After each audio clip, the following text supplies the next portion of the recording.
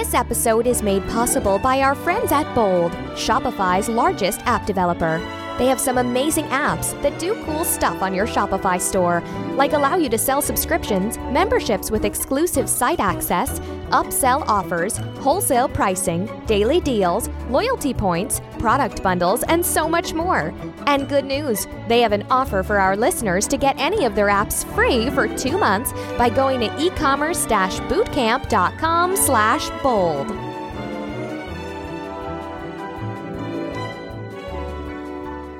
Hello and welcome to this episode of the Unofficial Shopify Podcast. If you don't know me, I'm Kurt Elster, Shopify expert, author of E-commerce Bootcamp, and DIY toy enthusiast today. And today we're talking with Chris Sang of Mindzai. Thanks for joining us, Chris. Hey, thanks for inviting me. Did I butcher your name? No, you didn't. You did it perfectly. Okay, good. I've learned not to, I should always ask people's pronunciation of their name first. Like someone could be named Brian, and then I say Brian, and they're like, well, it's actually Brianne. Like, I just learned to not trust it. Okay. So you have a Shopify store. It's called Mindzai, Mindzai.com. Tell us about it. Well, I sell toys, designer toys, or blind boxes. Man, it is admittedly sometimes difficult to explain to people, especially when they're walking into the store. But essentially, I sell toys that are all for all ages. 3 and up. And I sell a variety of toys that are made by artists, independent designer toys, to a little bit more mass market blind boxes, like Funko Pops and that kind of toy. Yeah, I would say like the thing probably that people are most likely to have seen are those, Funko Pop. Which I've seen for sale even in like Barnes and Noble. I've got several. I have RoboCop sitting on my desk right now. Yeah. But yeah, they're like small. They're like 4-inch tall vinyl figures. Is the easy, and they're all very cute. They're fairly twee. You know, I'm only glancingly familiar with it. Like it's its own subculture. It is in. What are some other like related like niche subcultures to it? I'd say like for sneakerheads are often seem to be into this stuff. Yeah, sneakerheads are definitely into this stuff. Like that's how I got into it was, because I used to like sneakers and that kind of thing, and I would read all these like blogs like Hype Beast and Freshness Mag, and they were really into bear bricks, and that's sort of what got me. I was like, oh man, what is this bear looking thing? It's one of those things like you either get it or you don't, and it's. Like, it's one of those that you look at them and they're weirdly fascinating. And if you feel like that, then suddenly you get it. And you're right. I'd say like probably Kid Robot's that was the first one I saw where I was like, whoa, what is this? Yeah, exactly. It's so odd, but it's so addictive. They're collectibles. Yeah, they're super fun. Yeah. So how'd you get into it? It's funny. So, as I was saying, I was into like sneakers and that kind of stuff. And I used to have my own creative blog called Mindzai, same name, and I used to write about, just things that I like, creative arts, underground arts, lowbrow art, sneakers, and the occasional toy. Eventually, I decided, you know what, this writing thing's not for me. I have to pivot Mindzai to something else, but I didn't know what it was. So I was living with my girlfriend, and, she's a big toy collector. And so as I was looking around the house, thinking about, what to do, I figured I need to do something with my life. I got to do some kind of business. What should I do? I looked around and I was like, oh man, there's all these Legos everywhere. And I wasn't into Legos. I was into like the sneakers thing and these other bear bricks that I was telling you about. So I just figured out, you know what, like, what about those? And I started doing the research, and then 90 days later, I was like, okay, well, here's my store. I'm going to press launch. A lot of people don't talk about research. What did that research phase look like? Honestly, my research was just things that I liked. Seriously. So you followed your passion. I mean, if you're gonna get into any business, you gotta get into something that you genuinely like. It's not going to disappear anytime soon. And I actually said these words to myself. if I was 95 years old, and I was selling toys, would I be fulfilled as a person? I was 95. I'm gonna be dead soon. And yeah, I was like, yeah, I'll be super happy doing that. Why, like, toys? Come on, I'm gonna be making kids happy. I'm gonna be making people happy in general, just by, nature of being around toys. And look at how happy toys have made, me and my girlfriend. Like, we love this stuff. You have some stuff. So toys was an easy business for me to jump right into. It was so fun. Just the research was so fun. It was dangerous at times because I would get lost in the research. But yeah, you want to do just enough research. But I think there's like a common theme I've seen in successful entrepreneurs like yourself. And that's, they start with, the people that fail are the ones who say, you start with, well, I need to do something with my life and I want to start a business. Okay, that's great. That's where I was. And some people, they already have a job, but they're not satisfied with it. And they want to and they want to do their own thing. But the people that fail are the ones who just say, well, I want to be in e-commerce because I can make money. And then that's it. That never seems to work out. It's when you have you need that passion, because I think two things happen. Fundamentally, you get it. Like, you understand your core audience because you're them. So like, you just have to sell what you like, and if there's other people that fit that, it works. And then you have that passion, that enthusiasm that drives you. Because when you're starting out, you got to grind it out. And I think that's what I'm hearing anyway. So you had an existing, you had a blog, and it sounds like you pivoted that blog into your Shopify store. Yes, because I was a horrible writer. And I honestly didn't have passion for it. It was just, I would install AdSense on there and I'd be like, okay, well, that's awesome. That's 32 cents. Great. And I suppose if I, continued with it, or, had a team of writers, it could be successful. But I just didn't have passion for it. So I needed to change that. I kept the name Mindzai because, creativity and imagination to me was something that was important. So I kept that name. So do you think did you have an existing audience then when you launched at the store, or did you launch to nobody? I launched to no one. I spent that first night that I decided, okay, that's going to be launch day. I spent maybe, like 3-4 hours creating banners and, different size banners.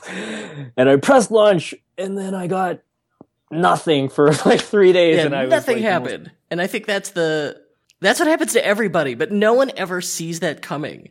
Like I like the common, I see this happens fairly often. It's like, I'll set up a store for a client, and for some reason, either like they'll think that the store password is removed because they're logged in, or the store password is actually removed, and they panic. They're like, the site's not ready, and people can see it, and it's public. You got to fix it.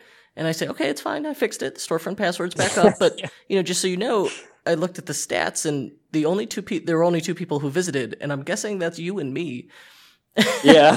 But everyone thinks like, I don't know where that comes from, but they think like you just build it and then suddenly you've got hundreds of visitors and you're rolling in money, and that just isn't the case. I don't know. I think that paranoia is sort of healthy, actually, though. The people who are paranoid and believe that they have to have it right at launch, everything perfect. That's the kind of attitude you need to have, whether or not you're going to have a base or not. Right. Yeah, you need to have that. Like, there needs to be, ambition to get it right, and that enthusiasm, and that yeah, you're right. That part is healthy. But so once you launch it, how do you go from 0 visitors a day to say like 150 average? Like, I've noticed that seems to be where stores have traction, is once you get to 150 day average, that seems to it's like, okay, you're going to make it. That kind of validates it. So how do you get there? How did you get there?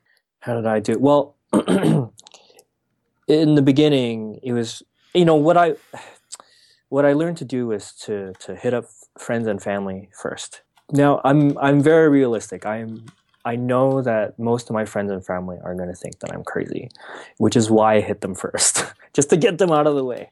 But once they were out of the way, I told him about it.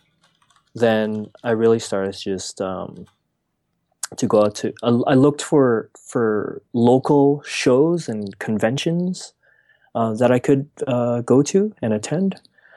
Um, I, when you're first starting out, you have literally no money. You have no ad budgets. You have nothing.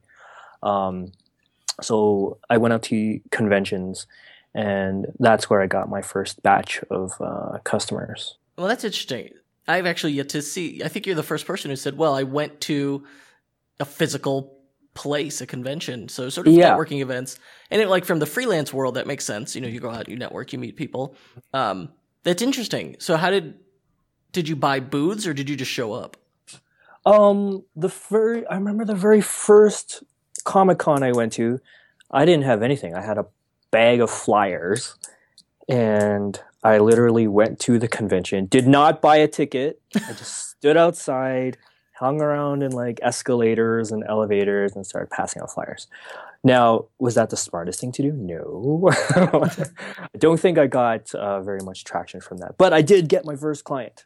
My first customers there, and this person found out about us, and then another person did, and then I did go to another one where I actually did buy a booth there, and I love going to conventions because when you're at the conventions, you get to talk to people face to face, you get to sort of test out your market, you get to understand what you're doing wrong. You get to ask for feedback right away. And the best part of all is that they're local. They're right around you. If you need to pivot before you go too far, they're right there. And if you get to see them in person, a lot of people like to shop in person, especially when it comes to toys. So that was a really great opportunity for me to build my email list. I had gone to the convention with like a pad, a clipboard where people go write down their emails, and I've just been doing that over and over and over for 3 years now. How important do you think that email list is? Super important. It's probably the most important tool to me. It was a loaded question. I think anyone who's online is in the business of list building. Oh yeah, definitely. It is like that was a test you passed. I hold email and list building higher than any advertising, because for the most basic reason, if you get one email, well, it's so much easier to get a first or second sale from one person than to like spend I don't know how much dollars to go and acquire another customer. So much cheaper just to hit up that same person. You already know that person's interested in your stuff already. Just, go talk to them again. Offer them a deal. Well, tell me, when you send your emails out, what do they look like? Well, they look super unprofessional. I think that's a good thing. I think that makes them, I absolutely think that makes, if it looks too polished, I just delete it. I don't even look at it. Whereas if it looks like something someone I know made, then it's like, this is something from a friend. This is something personal. Yeah, I write my name. I say, hey, it's Chris here from Mindzai. I write on every single one. I mean, they know. So you're not afraid to put your face on the brand. And so many people are, and I don't get that. I'm not afraid. No, I don't care. I mean, this is my business. I'm very proud of it. I want to shout it to the world. That's fantastic. I'm glad to hear it. I have and that's another, a differentiating factor I've seen between people who, are successful versus not, is a lot of people try to hide behind their brand. And I don't get it. And I've heard I think they're just scared. But I've heard excuses like, well, I'm positioning it to sell it, so it'll be a detriment if I'm the face of it. It's like, listen, if you have that problem, that's great. People want connections with people, not brands. Yeah, they definitely do. If I'm on, any business user should have a Facebook page. If you don't, you should get on it. But on Facebook, people aren't typing in, "Hey, Mindzai team," or "Hey, Mindzai, help me out." They type into Facebook, "Hey, Chris," because they know it's me. Yeah, and that's how They you just build. expected that I'm gonna be there. They want that relationship, and that's what makes it like personal and makes it work, and they have a connection with you. And then it becomes like if they buy from someone else, it almost feels like a betrayal. Like, oh no, I'm going to hurt my friend Chris's feelings. Yeah. Well, they don't hurt my feelings, just so everybody knows. But I think the hardest thing about emails is to schedule them ahead of time, because they do take quite a while to do, even if you have all the tools right in front of you. I think that's the hardest part for sure with email is just finding the time to do it. Like straight up, it's a pain to put together well-crafted emails, and then the worst is when you send it and then you discover a typo. And then you get like the 40 emails of people being like, "Oh, there was a typo here." Like, I know. Yeah. Stop reminding me. I don't mind typos as much as like just wrong links. Oh, yeah, that one's bad. And then you have to send like the follow-up email, and people are getting annoyed. How often do you email your list? Once a week. Once a week? Yeah. I think, and this is important. I think in the beginning I was really hesitant. And I was like, oh man, I don't want to become the spammer. But you got to throw that thinking away. You can't think like that. If people want to hear from you, they're going to stay on your list. And if they want to leave, make it easy for them to leave. And unsubscribe from your list. All good. Everybody has different reasons why they don't like getting emails. But you just got to throw that thinking away. You're not spamming them. All you're doing is telling them what you have that week. Because if you stop sending emails, then they're going to say, "Hey man, I didn't get an email from you this week. What's happening? Like, are you alive still? Are you out of business?" Well, and then when you start trying to send emails again, like by that point they've forgotten, and they're like, "Who is this guy?" And they think you're spamming them because they forgot they signed up. Yeah, exactly. Yeah. So there's a big advantage to keeping that chain going and doing that like once a week email. And then you don't know where people are in their buying cycle. Like maybe they're like, yeah, I really want to buy some vinyl toys. I don't have the budget for it right now. I don't have the time for it right now. So that way you're top of mind when it happens. Yeah. When they're like, yeah, I want to grab something new. Yeah, exactly. I have these, I subscribe to a few like other shops, like for streetwear. Like I subscribe and I get them in, and I honestly haven't bought from them for like maybe a year now, but I still subscribe just because I want to stay in the know. Like I want to know what's trendy, what's out there, and not necessarily out for the deals all the time. But I just want to know what's out. Yeah. And I'm too lazy to type their address into the browser. It's about staying top of mind. Yeah. So you've done you sell a mix of other people's stuff plus your own product, right? Yes, it wasn't always like that. I started getting into my own product late last year, and it all started with Kickstarter. And how did that go? The Kickstarter was amazing. We had 2 successful campaigns. One was for a toy called the Love Bot. And I saw that. Yeah, that looks cool. Yeah, that one is successful, and also successful in the term in that it's finally here and it's arrived and everybody's happy. There's another one called Lethal Taco. That was actually our first campaign. That one is still going. It's still in the works. It's very frustrating, but it's gonna be there. It's coming along. It's just more complicated. Yeah. So I've also seen you do, and this is interesting, correct me if I'm wrong, it looks like you do exclusives or like cross promotions, like cross branding with existing brands. Yes, I do. When you're first starting out, you're obviously you're working with other brands, you're buying and selling wholesale and selling them retail. And so you get to know your vendors and you get to know your partners, and after a while you start to figure out which are the hot products, and you work with them closely, and as you work with them more closely, then you get access to things like exclusives or you get one first faster than any other retailer and that kind of thing. So, but that doesn't come on day one. So anybody that's wondering, you have to work with your vendors. So that's, again, I think it comes down to just reminding people that, everything's about relationships. So just as you're building that relationship with your customers, you also were building a relationship with your vendors, and those led to these huge, amazing opportunities. Yeah, vendors, manufacturing partners. I was going to say, that also then gets you to the point, because manufacturing something's harder than anyone realizes.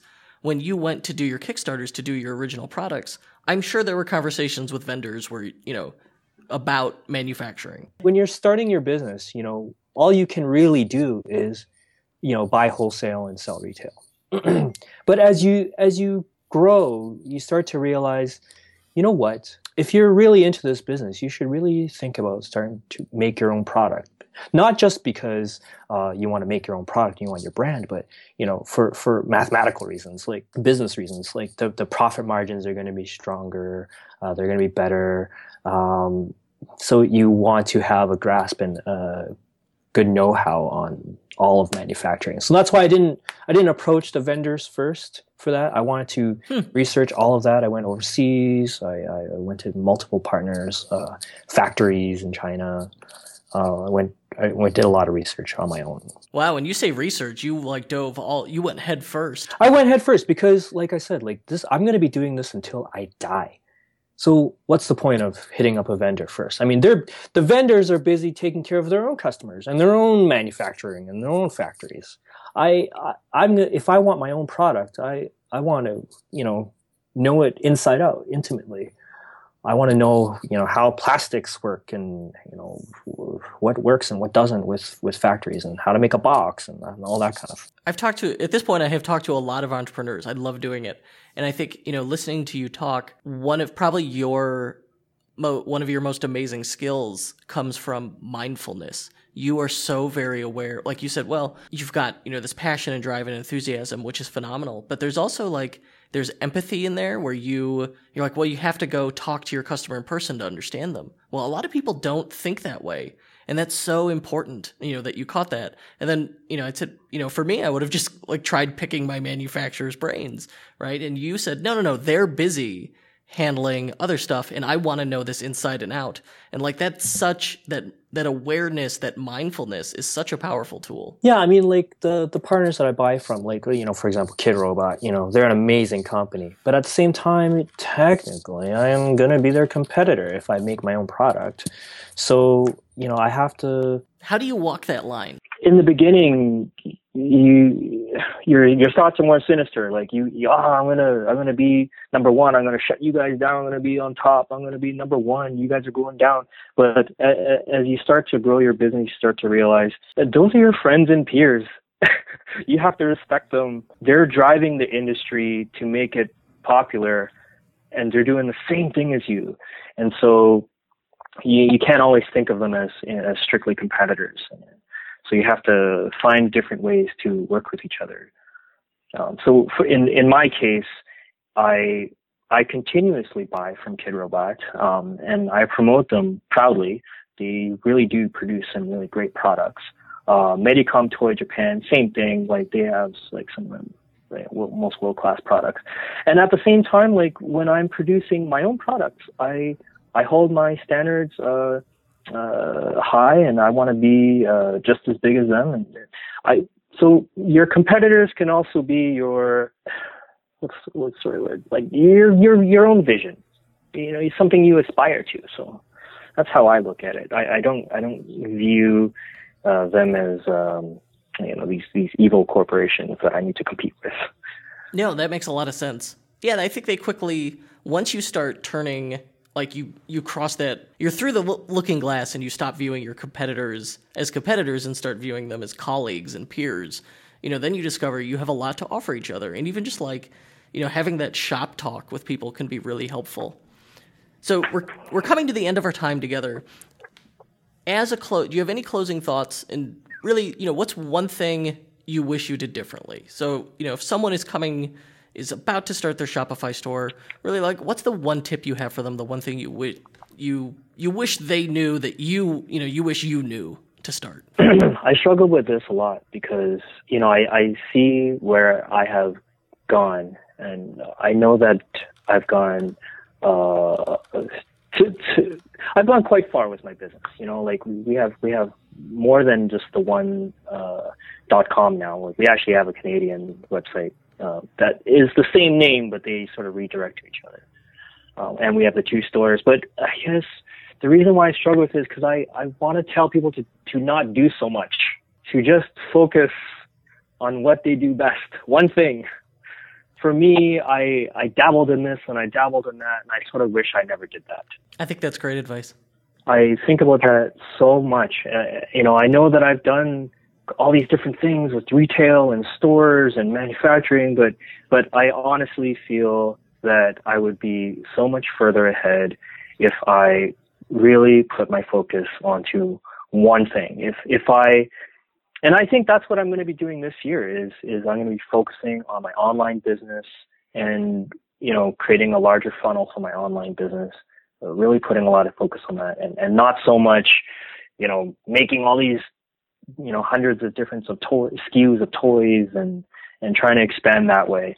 I'm going to scale it back and focus on one vertical. And if you focus on one thing, you try to make that as perfect as possible, you're going to go a long way. I think that's great advice. Yeah, I think, what happens is once you're your own boss, it becomes very tempting to say yes to everything and do all these different fun projects. And you may learn from them and they could be good opportunities, but there are going to be months where at the end of the month, it feels like you moved 1 inch in every direction as opposed to moving your business forward. And, the thing I'm hearing is you need to be intentional. And once you're intentional and you've focused, that passion and that creative energy, that's how you really move, your business forward and advance yourself. Yeah, exactly. I mean, you're only one person. And even if your company is only 5 persons, well, that's only 5 persons. Like just if everybody's focused on one thing, yeah, oh man, you're gonna really do well. Agreed. So yeah, thank you for joining us, Chris. Where could people go to learn more about you? They can go to mindzai.com. It's again mindzai.com. Cool. Very good. So to our listeners, however this audio made it into your ears, you could find out more about it at unofficialshopifypodcast.com. And if you'd like to be notified whenever a new episode goes live, you can sign up for my newsletter at kurtelster.com. And I'll shoot you an email whenever we post a new episode. Thanks, everybody, and we'll be back next week.